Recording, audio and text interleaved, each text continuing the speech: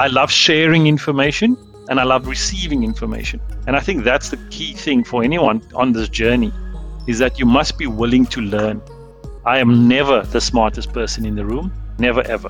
No matter how much I know or how much I think I know, I'm never the smartest person in the room. And there's always somebody that's smarter than me. But it's being humbled enough to bring yourself down to listen. I think that's probably the greatest piece of advice that I've got.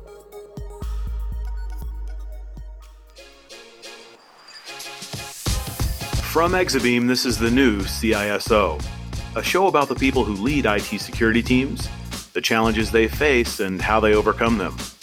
If you like what you hear, please rate, review, and subscribe to hear our new episodes first. I'm Steve Moore, and today I speak with Sandro Bucchianeri, CISO of the ABSA Group, about finding a mentor early on in your career, why he chose to use his security experience to help others, and the success he's had building a cybersecurity academy to lift young people in South Africa out of poverty while providing fresh talent to the industry.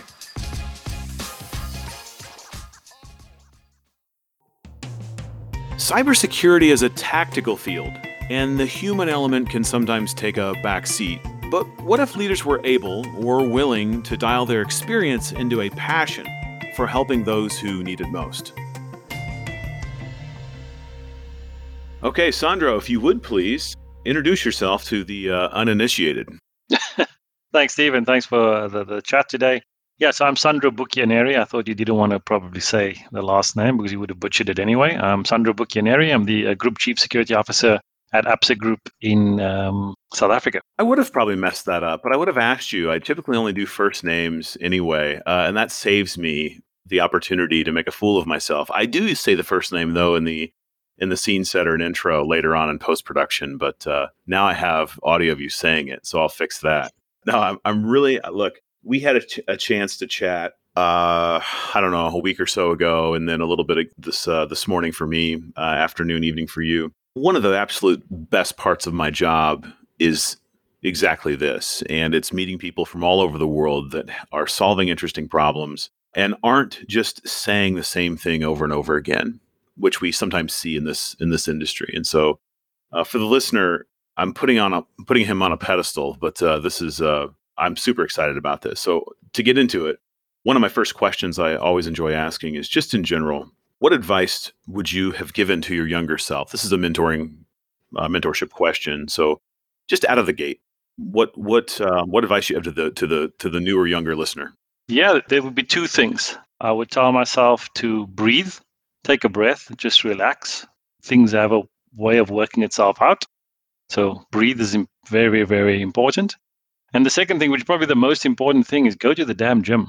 That part is probably more important than the first because your health is important. And in being a CISO is exceptionally stressful for the most part. And having the ability to work long hours and handle stress, I think exercise is a key component to that. In that, because you mentioned stress management, certainly working out is a great way to manage that. And I would, even when I wasn't able to work out like I used to, even making sure I walked for an hour was a great way for me to not only reduce stress, but also, get some level of exercise. I had an injury. But what other, from a mental perspective? So that's sort of the physical, and these are interrelated, but breathing is part of that, I suppose. But in terms of being a better leader and managing these problems, do you have any advice there? Yeah, so I would have loved to learn to meditate much earlier in my career because we've set up that Cybersecurity Academy, which I'm sure we'll chat about. They talk about transcendental meditation.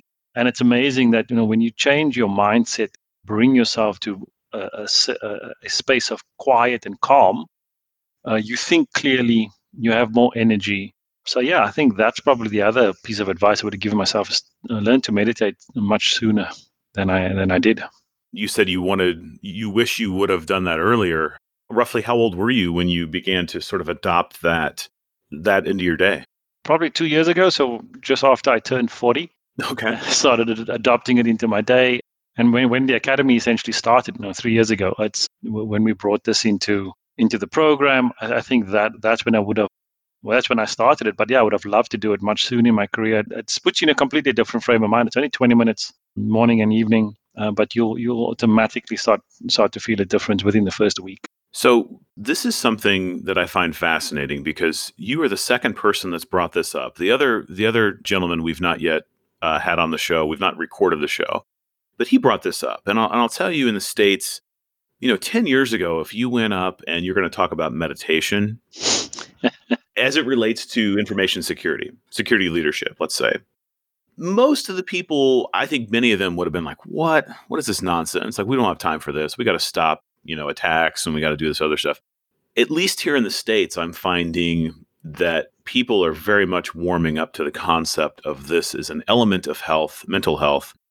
How were you introduced to it? I mean, you've mentioned the academy a couple of times, but you turn 40, you start meditating. It's 20 minutes. Like, what was the trigger? Was it the academy, or was it something else? Well, the academy was one part of it. I met an amazing individual called Dr. Taddy Blecher. He's the co-founder of the Maharishi Institute, who we partner with for the academy. And he tells his story better than anyone can. I'll try and paraphrase. He basically said, no, he was in university, college, for the Americans in the audience, and he was Thank you. he was doing actuarial science. So I don't know how much you know about actuarial science, but it's probably one of the most difficult things in the world to study. And he was flunking out. And he got introduced to meditation by his mom. And long story short, at the end of that year, he basically aced every single one of his exams. He aced everything. And he put it all down to meditation. I thought, no, this is absolute nonsense. No, I don't subscribe to this airy fairy things.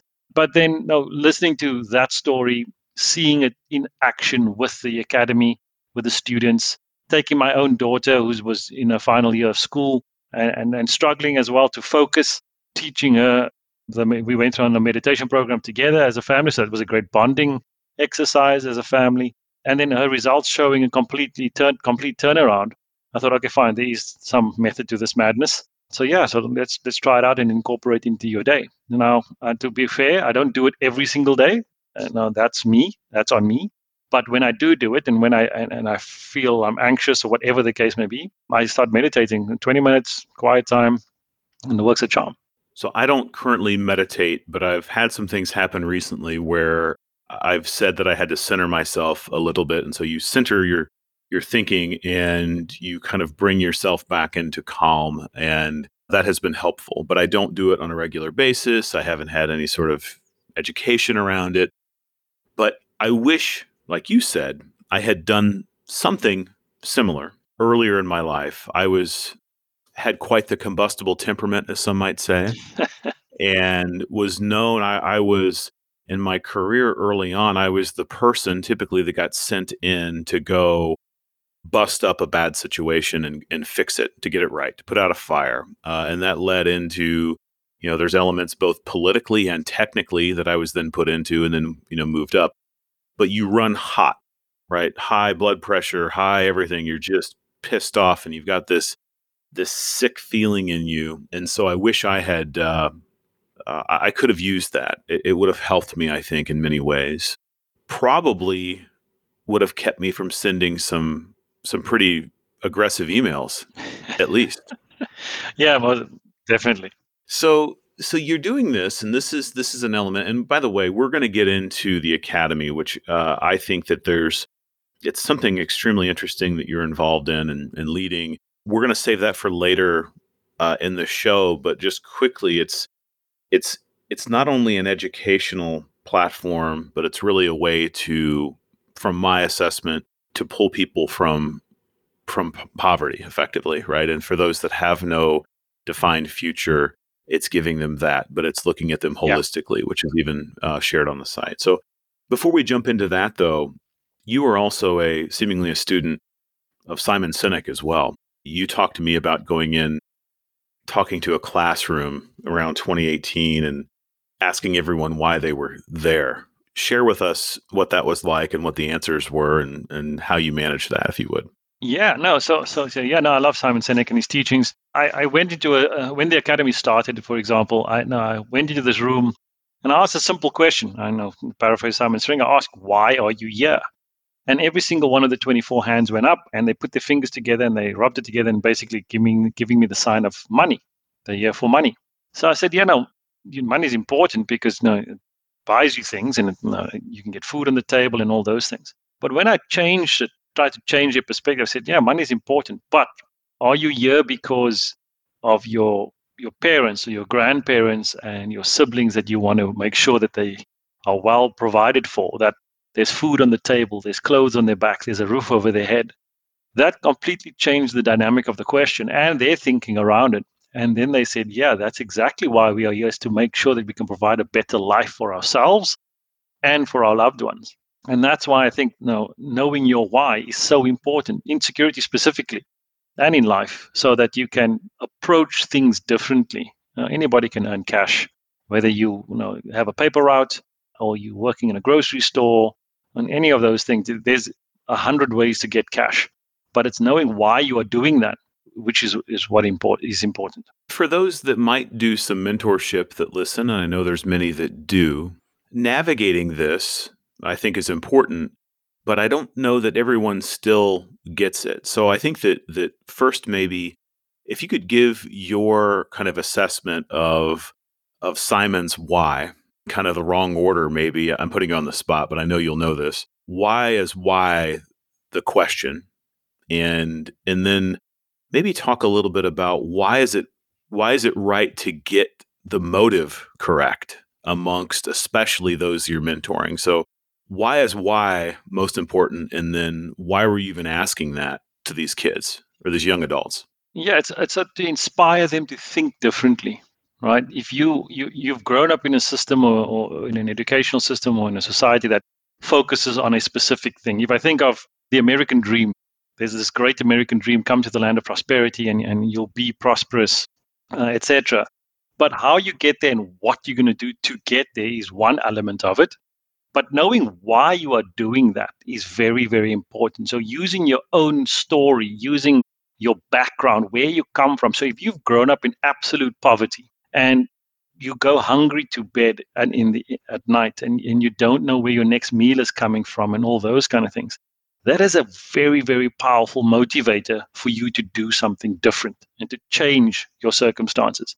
So if you take all of that and plug it into your drive for, in the case of the academy, to get better education, improve your circumstances, that's a very, very powerful motivator.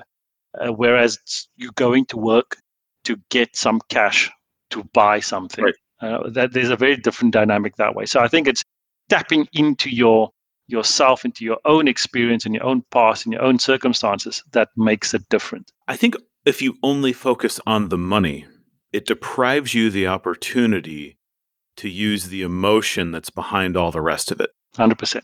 There's every now and then I share bits and pieces of my own past, and there's different versions. Certainly, American poverty is different than world poverty, but there's still cases where not everyone in the States has maybe all they should need to eat, or maybe even heat when it's cold, or things like this. And that's, proper, even, sanitation facilities, these sorts of things. I won't go deep into that, but I can tell you that experiencing that is, in fact, a great motivator. It can do one or two things. It can break the person into believing that that's the way they should be forever, or it can be the motivator like you've never seen before. And so that I'm fascinated to hear how you are exploring that with those that had a rough start at life. And then on the backside of that, working on this holistic view of wellness and health, and then education to answer a larger problem, which, speaking of why, is often what's thrown around, at least here in the States, of, well, we have a talent problem. We got a headcount shortage. Hmm. You've inverted the whole thing, No, which correct. is, I think, getting into real symptoms, or getting into real causes when everyone else is throwing around symptoms. No, exactly. And no, you talk about poverty in the States versus poverty in Africa versus poverty in Asia, etc. Poverty is poverty. It's the circumstances of somebody that their society is showing them that this is how society normally lives. This is the norm in society. You are well below that. Doesn't matter where in the world you are. Obviously, if I'm Mm. viewing it from an African perspective, looking at poverty in the US, I could look at it completely different, because, yeah, I'm walking on dirt roads and I'm now struggling to make ends meet, etc. But the same principle applies in the US. in Asia, etc., where my peers are all living comfortably in large houses with central heating and all those kind of things, that I'm struggling to make sure the gas is turned on and getting a Right. job and working 3 jobs, etc. So that's a different poverty, but it's still poverty. So that's the important thing. I think the thing that we miss in security is that we focus too much on the technical side and we completely miss the EQ side. We miss the soft skills. You must go and try, get 20 certs, make sure you're well qualified on the tech side, but there's no emotional maturity in any way or form to deal with a crisis. So if your organization's under attack, how are you going to deal with that when you are under pressure, where the board is coming to you, where your management is coming to you saying, hey, Sandro, hey, Steve, what's happening here? And you can't deal with it. Technically, you're perfect, but you shut down because you can't deal with stress. So there's that element to it, and how we focus on it from an emotional perspective. Completely true. I have had the benefit of having that exact scenario happen in my career where a crisis happens, and it's amazing. Some people step into the crisis and others retreat from it. And that's perfectly natural. But some of the people that retreat or retreated from it were pretty senior or weren't necessarily as plugged in as they should have been. And I think that if you are focused on mental health and focused on EQ in particular, which if you said EQ back to 10 years ago, I mentioned that no one was talking about it then. No, very few were talking about it 5 years ago. So to have that, the concept of servant leadership, how does the behavior of the leader change the demeanor and frankly the strength of the team? I don't think we spend enough on that. I think to your point, we focus on the technology because that's what got us here. If we want to evolve, it's going to be more on what you're bringing to the table. Yeah. My opinion. Talk to me a little bit about that crisis management, that the strength in a crisis. And it sounded like you were citing real examples there potentially. I don't want specifics. That Yeah. doesn't do us any good necessarily. But if that's what you experienced, my guess is that a crisis happens and the leadership goes crazy, and that doesn't do any good for anybody. So maybe expand on that if that's the case. Yeah, sure. So, I mean, I'm unfortunately dealt with many crises over the more than 2 decades that I've been in security. And the one thing that holds true, the calmest person in the room wins the race, essentially. Not that it's a race, but if I start panicking as the person responsible and accountable for security for the organization, everybody's going to start panicking, because they're basically, it's like the captain. If I was on a ship and the ship's going down and I start freaking out, everybody's going to freak out. But if I remain calm, doesn't matter who's around, doesn't matter if it's a board member, the chairman of the board, or whatever the case may be, you need to exude confidence in a crisis and remain calm. Otherwise, your staff is going to start panicking. They're going to start stressing out, and then you never get, the stress will go through the roof, and you won't see the wood through the trees. And that's part of the learnings I've had, is that remain calm, and you'll start thinking through things much easier than you had in the past. One of the things that I thought was an interesting and accidental observation that I had. So going into a variety of organizations now at this point, but SLT, ELT, board meetings. From those experiences, I asked some folks. I was on a panel. I said, what do people in power do, or what do they don't? What do they not do? And there's lots of answers. And I said, if you're in the presence, if it's your first big time meeting, if you watch their behavior, no one is in a real hurry to answer. And often tech people are fast with data, fast to give an answer. They're on the edge of their seat to speak. So my advice, and this is maybe a little bit lame, but it actually works, is just pause. So important people aren't in a hurry to say anything because you're on their time, right? They can wait as long as necessary. So take a moment, just like you began and said, breathe, pause for 5, 10 seconds, maybe more before you answer. Chill out. And I had some people laugh, but other people came up to me after and were like, yeah, that's actually really good advice. And to your other point, I always used to say, comfort and confidence. You have to exude those things. Think of all the people you have to meet that you've never met before in a crisis, typically. And so that's your introduction. So No, I spot on. completely agree. This is interesting. So you also shared with me something that you claim that you just learned about board discussions. I was asking you about preparation, and there's a difference of human behavior between the outside of a board meeting and the individual and the inside. What is that? So if you don't, you need to understand the human condition or the human being, right? If I use sports is the perfect analogy for lots of things. Whether it's football or American football, you notice that it's not called soccer. Anybody you are playing against, any team you're preparing to play against, you need to understand that team. And they may have played a great game against Team A, but they may not do the same thing when they're playing in the final of a championship or Super Bowl or a World Series, Game 7, no scores are tied, etc. They'll show up differently because there's more at stake. There's more on the line. So I think the example I was talking to you about, which I learned recently, is that the thing that about when people keep asking, how do I get my relationships? How do I build my relationships? I keep saying coffee. I buy a lot of coffee. I have a lot of conversations, and I build a relationship that way. But my relationship with a board member, for argument's sake, when I'm just having a casual chat or when I'm having a catch up, is very, very different than the actual board meeting, our IT committee board meeting or our audit committee board meeting, etc. Because the individual showing up for my coffee chat is a very different individual showing up at a board meeting because they have a regulatory duty to perform their role or their function in that meeting. So you may get along with me great now, but if I've done something wrong or whatever, you will be a completely different person in that boardroom meeting because Right. your own livelihood is at stake. And it's not to take me out in the meeting or anything like that, but you have to ask those tough questions because you have to be doing your job as a board member in that board meeting. So I think that's the difference, which people don't realize, is that, oh no, the board member really wrung me out for saying this, that, and the other in this board meeting, but we just had a great chat last week. And that's the key difference in how we show up with those relationships. I think there's still many that not even at the coffee point. I think there's many CISOs, at least here in the States, that they're not even there yet. They are not even maybe exercising that. They may not even have the opportunity to have a regular audience, even with the audit committee. I see that, I hear that. But let's say they're getting there.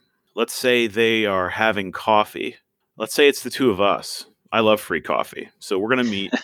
We're going to meet and we're going to have a friendly chat.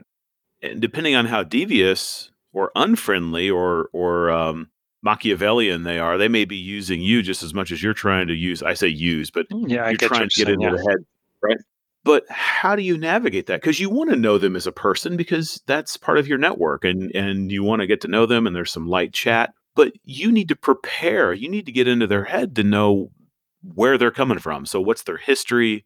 Like how are you prepping in that? How do you utilize that 30 minutes or hour that you have? Just on your first point, if somebody is not getting time with a senior leader or a board member, etc., I would ask why. What are you doing that you're not getting there? Because every single person on this planet is human. They have problems, just like you have.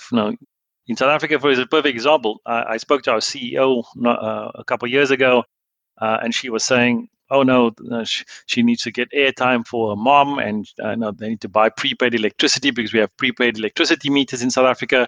Otherwise, the flat's going to run out of electricity, and the fridge is going to go off, and all those kind of things." So that's a very, very normal problem to have. But this is the CEO of a multinational organization, so humanizing the individual is key to breaking down those barriers. And then when you are in front of the person that you're now lucky enough to get 15 or 30 minutes with, I believe in three simple things: remain authentic, be honest, and be transparent. Those things will go a hell of a long way than trying to BS your way through conversations.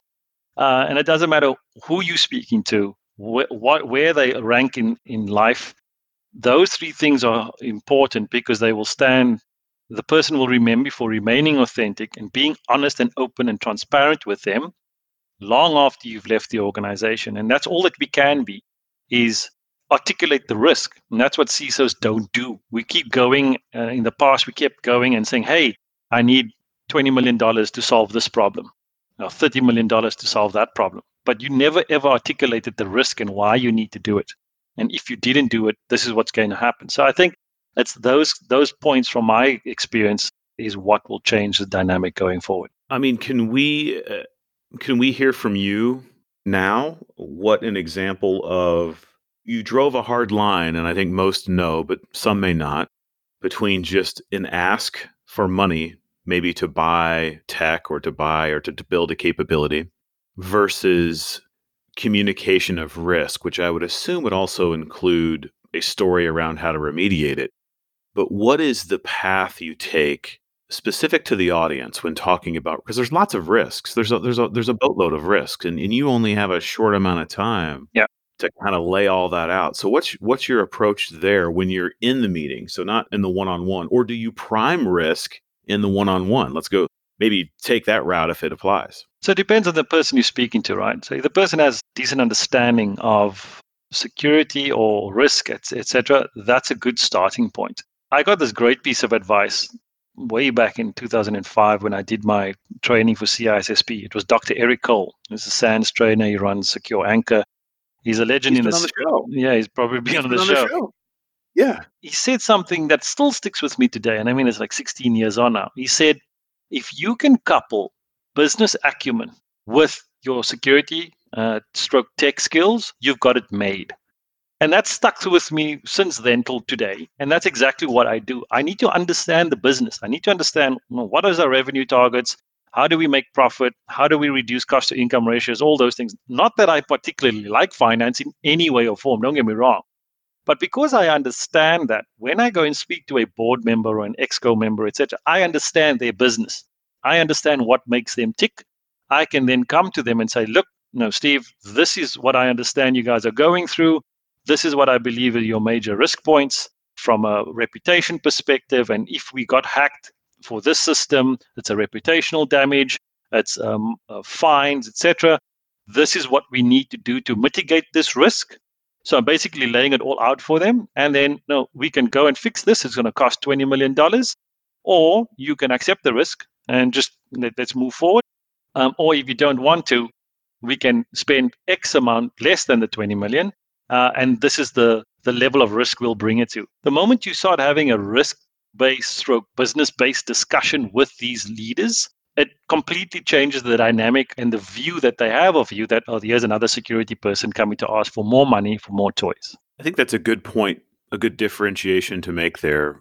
In your perspective, in your experience, I'll say, what are the movers? So obviously the business is there to make money, there's costs, there's lots of things to navigate, many different headwinds, especially today. But for us, I think as we translate, what are all the movers? Is it lack of availability? Is it erosion of trust? Is it reputation? What are the translation mediums that you use rather than talking about specific attacks or things of that nature? I mean, how are you representing these at a high level to them? So I tied into the customer. In my business, the customer is king. The customer is at the center of everything that we do. So that customer experience is a very important and powerful tool to use when we're talking to the business.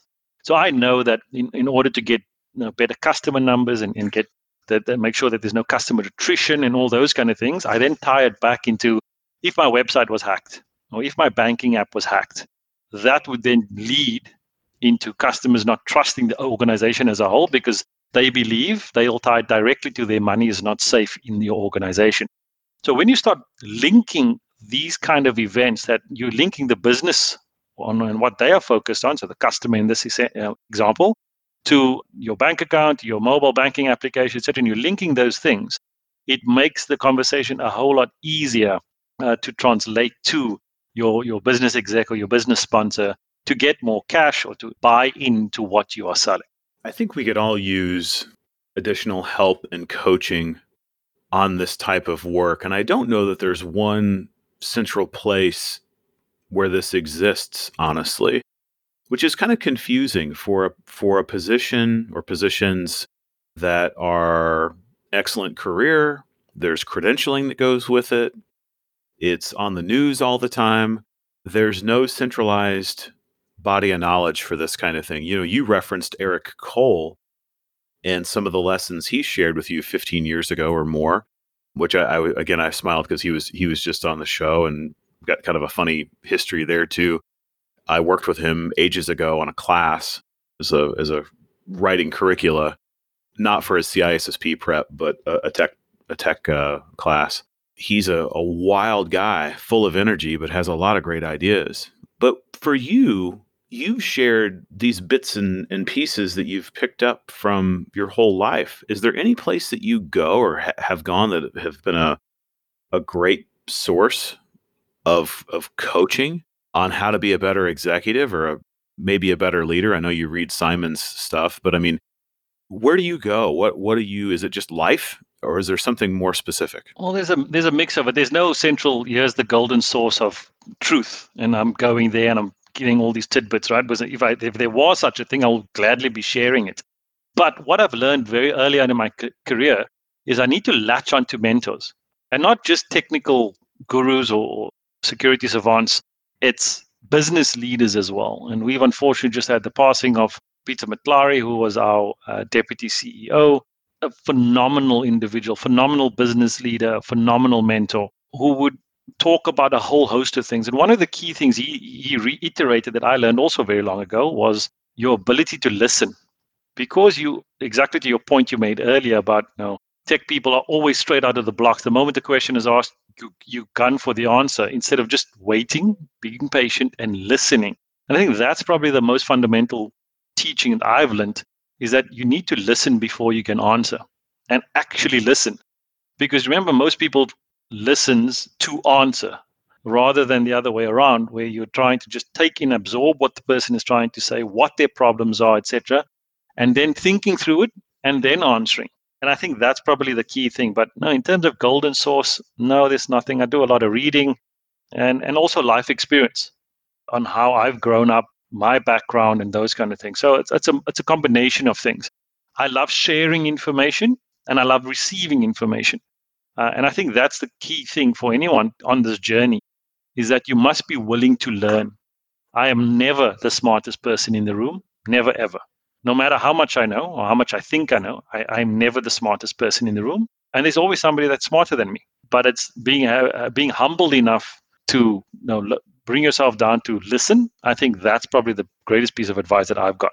Absolutely. And I think if you're ready to listen, hopefully you're in a better spot to maybe consider a different perspective as well. So if you will calm your mind enough to take in the new information, maybe you'll actually do something with it, which in leadership is important, especially as you move up. You may have been the expert in something in the past, but now you need to surround yourself with them, not try to be that necessarily anymore. You mentioned Simon Sinek earlier, and one of my favorite books is Leaders Eat Last. And the whole thing is effectively, even says it in the jacket of the book, something to the effect of, they must be willing to sacrifice. A leader must be willing to sacrifice their own comfort, maybe even survival in some extreme examples, especially in military, but for the good of those in their care. And I don't think we think about this enough. I don't think we consider it, especially in security, back into EQ and servant leadership. Even simple, silly things. I can remember years ago when iPhones came out, we were switching from Blackberries to iPhones. Who got the fancy new phones first? It was all the executives, all the managers, directors, vice presidents. They had all the fancy stuff first. And who was left with the crap? Who always eats last, but who should eat first? How should security leaders, Sandro, from your perspective, as it relates to comfort, how do we make our staff and the people in our care more comfortable, according to you? So I think the biggest one for me is allowing your people to fail. And as a security person, it's like going against the grain, right? Saying that you must allow your people to fail. Simply because the moment you instill this perfection culture, which we have tend to create it in security, your people are going to fail inevitably. And then what happens then? Oh no, they leave their role in your organization because they don't want to fail and they move on to the next thing. So I think allowing our staff to fail is probably one of the greatest things that you can allow them to do. Fool me once, shame on you. Fool me twice, shame on me. That type of concept Right. is the same. So allowing your people to fail and fail fast so that you can learn those lessons and then move forward. Now, if you think of any RCA that you've done over the years, there's always a lessons learned section. But how often do you actually pay attention to the lessons learned? And because that's probably the most important thing about the RCA. No, this is what happened. This is what we've done to resolve it. But that lessons learned part is probably the greatest piece of information that you can glean out of a document like that.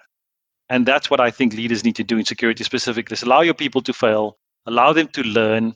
No, push them for sure, because I'm not a slave driver as such, but I do push my people quite hard. But I also allow them space to fail. And I think that's probably the key thing for me. That's extremely important. And those that have listened to the show, I know, have heard me talk about this often, is we need our, especially new people, younger people, new to the profession, they need to innovate and they need to take risks. And if you are pushing in that regard, like you were just discussing, taking risks, trying to innovate, because our adversaries sure are, we need that on the defense. But there comes a risk of failure. And so depending on what failure is to you and your organization, it might mean an outage.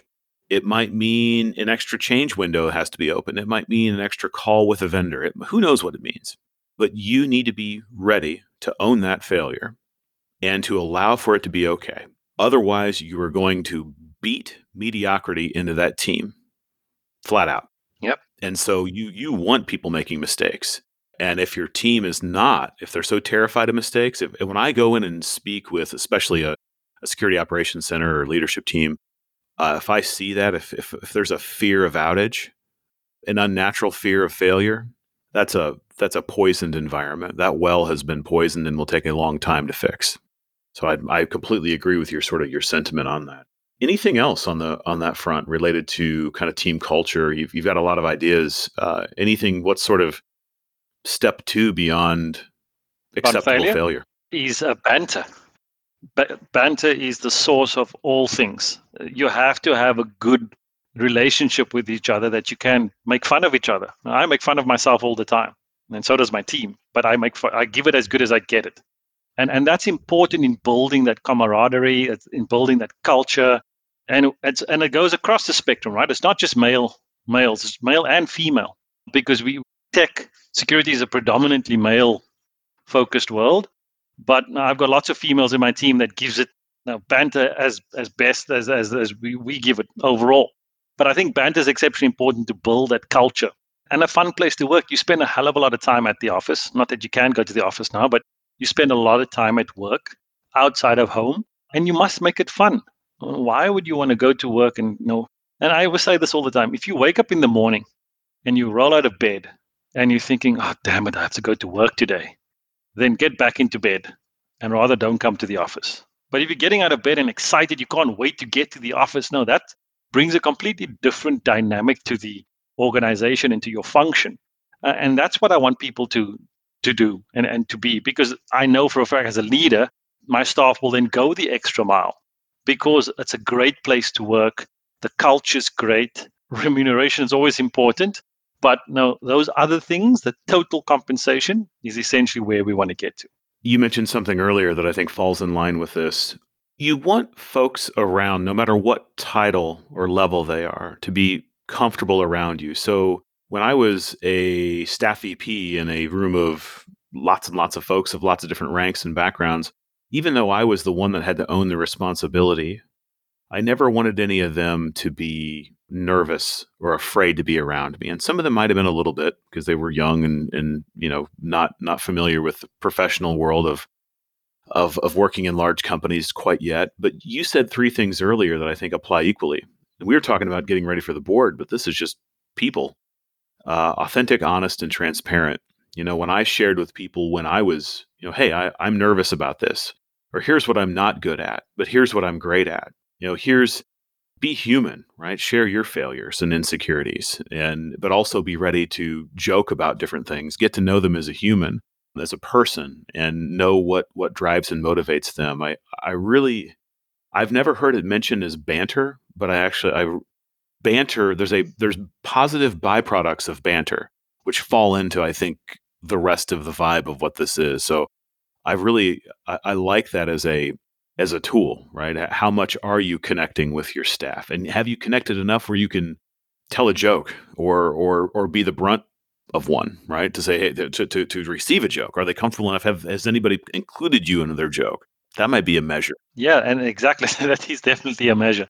And I am the butt of many, many jokes, and that's okay because I don't take myself too seriously. And we're all there to try and get through the day to protect the organization against the bad guys, and that's what we're there to do. So yeah, so no, having fun is part of the journey.